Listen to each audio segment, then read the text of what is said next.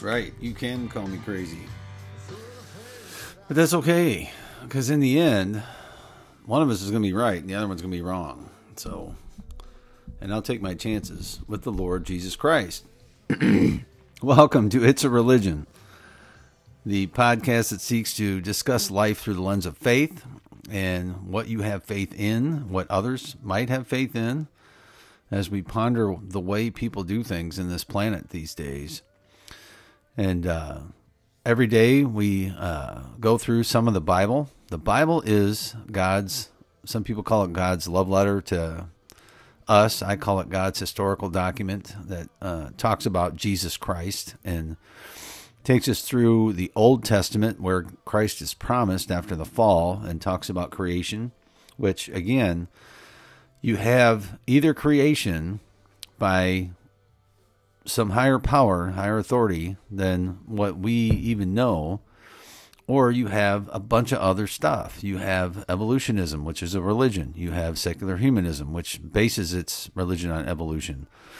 You have Mohammedanism, you have Shintoism, you have Buddhism, you have all kinds of isms, none of which fill the gap, none of which produce the absolute truth.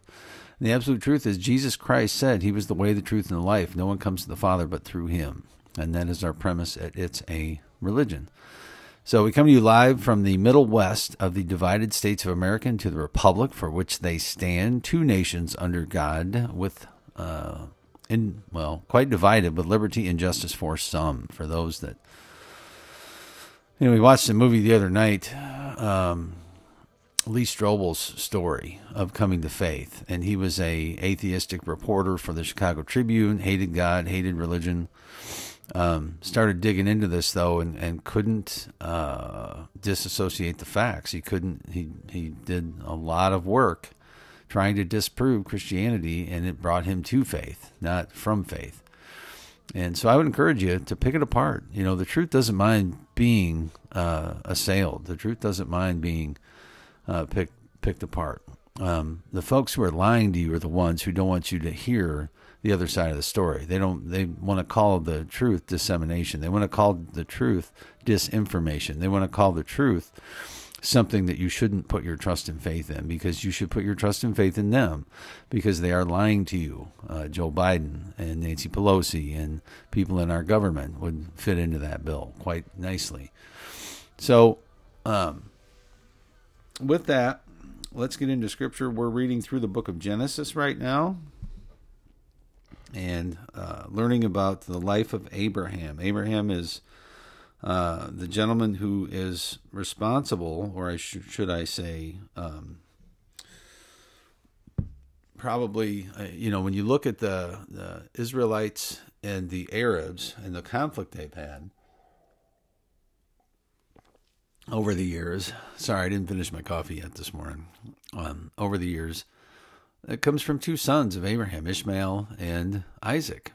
Right? Isaac is where the line of Christ, the line of the Israelites, runs through, and Ishmael is the line of everybody else over the Middle East. And not necessarily everybody, right? But a good portion of the folks come through those two gentlemen. God told Abraham he was going to populate the earth like the stars of heaven and the sand of the sea with his descendants. And he wound up having a couple other kids, which we'll read about here shortly. But today we're going to read about Sarah's death. His wife, his original wife, Sarah, or Sarai, who became Sarah, was 107 and 20 years old. These were the years of the life of Sarah. Now, she had a baby when she was 100. No, when she was 90. So she's 30. Isaac is 37 when this occurs.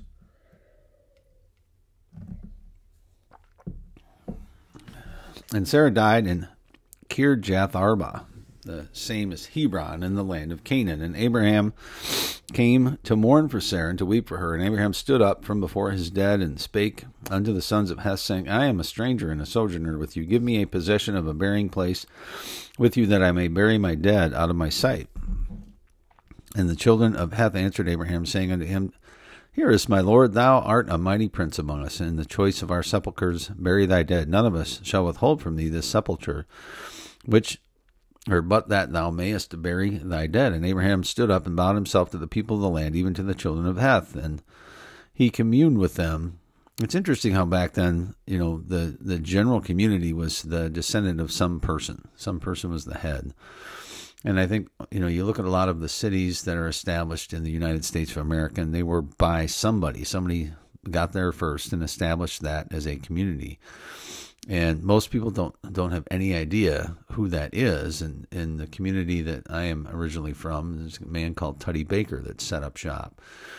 And they originally called the town around that. But anyway, and he communed, and Abraham stood up and bowed himself to the people of the land, even the children of Heth, and he communed with them, saying, If it be your mind that I should bury my dead out of my sight, hear me and entreat for me the Ephron, the son of Zohar, that he may give me the cave of Machpelah, which he hath, which is in the end of his field. For as much money as it's worth, he shall give it to me for a possession of a burying place amongst you.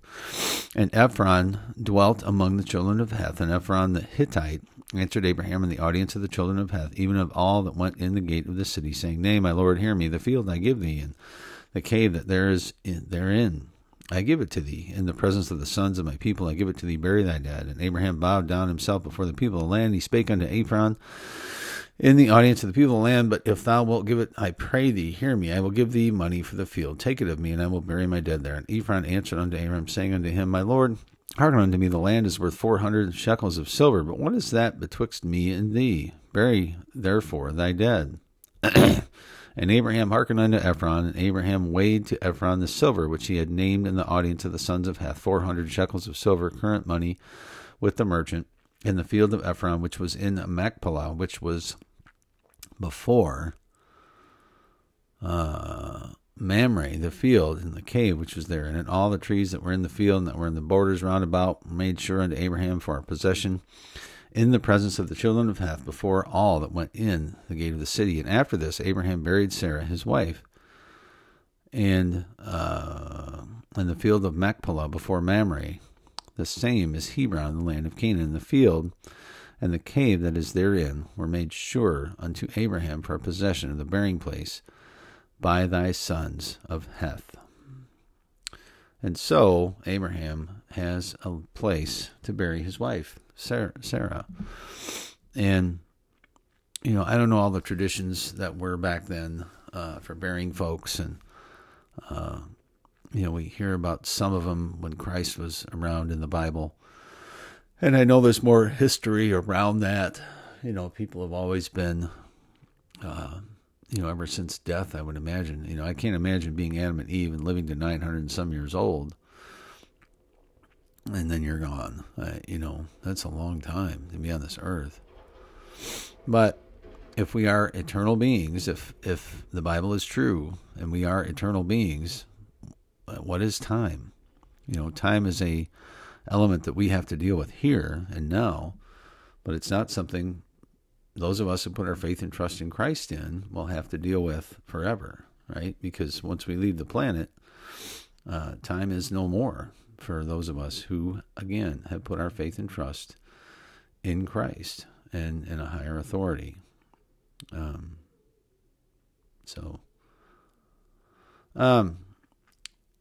A couple of the stories. There was a big pro-life march yesterday, and there's more folks that are starting to see things from that perspective, especially as the scientific community moves forward and sees how much babies can experience pain, and within like 9 days of conception or some crazy thing, a heart can start beating. And when you can detect a heartbeat, some people are saying that's when you should. And I'm like, look, the child is going to be a human being in the womb. And no matter what you think of the social impact of getting rid of abortion it's a human, and it has the right to life and should be protected from anything that mom could do to it. So, and it's interesting, in a liberal paper, in a small town that I live in, the abortion debate swells, and they show a bunch of pictures of people supporting abortion. And there's probably 3 times as many people there supporting life. So you either support death or life. There's really no 2 ways around it. And then I see another story here. Districts struggle to find qualified teachers. Well, what do you expect when you put masks on everybody? And I mean, who wants to wear one of those all day long? People want to control children, apparently. And I don't know. It's when you don't have faith in Christ, and that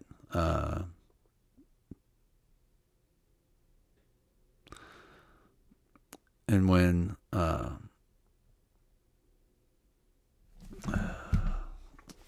you don't have faith in a higher authority, and all your faith is based on this life only, and your faith is then put in people who you think are basically good when they're basically evil, you know, the things that are happening in our country, we should expect. We should expect people to want to cheat in elections. We should expect people to want to lie to us, politicians, for their own gain. We should expect people to, and that's, you know, God bless the founding fathers of this country. They did that, and that's why they instituted this system of government they did, because they didn't want what was going on today to be going on today. You know, and I think we're going to get to a point where we're going to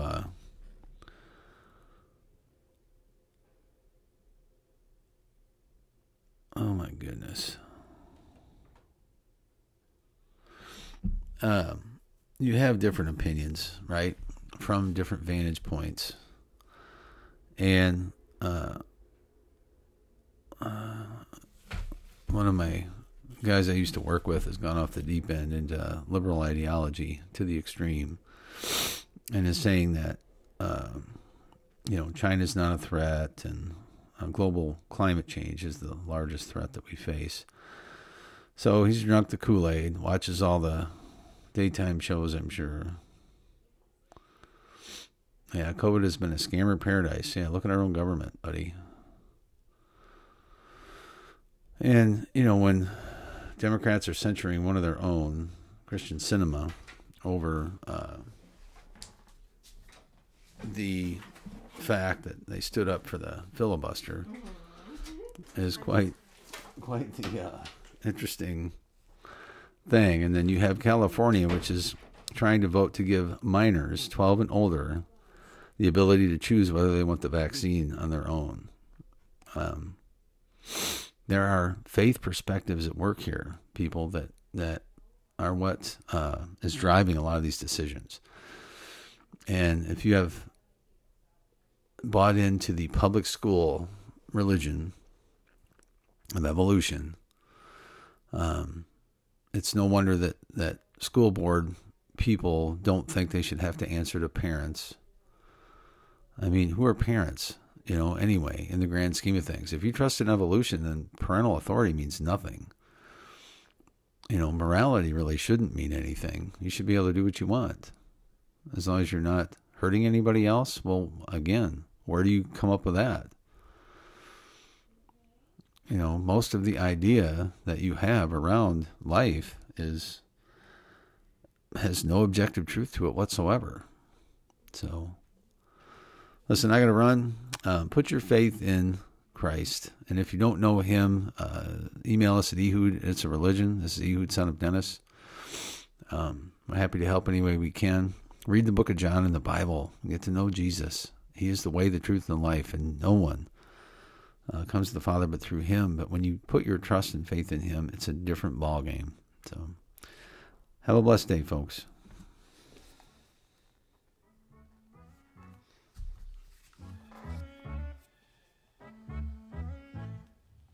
Thank you, Lord, for the small things, like me and her on a porch swing, for summer nights and fireflies and the sound of my old 6-string.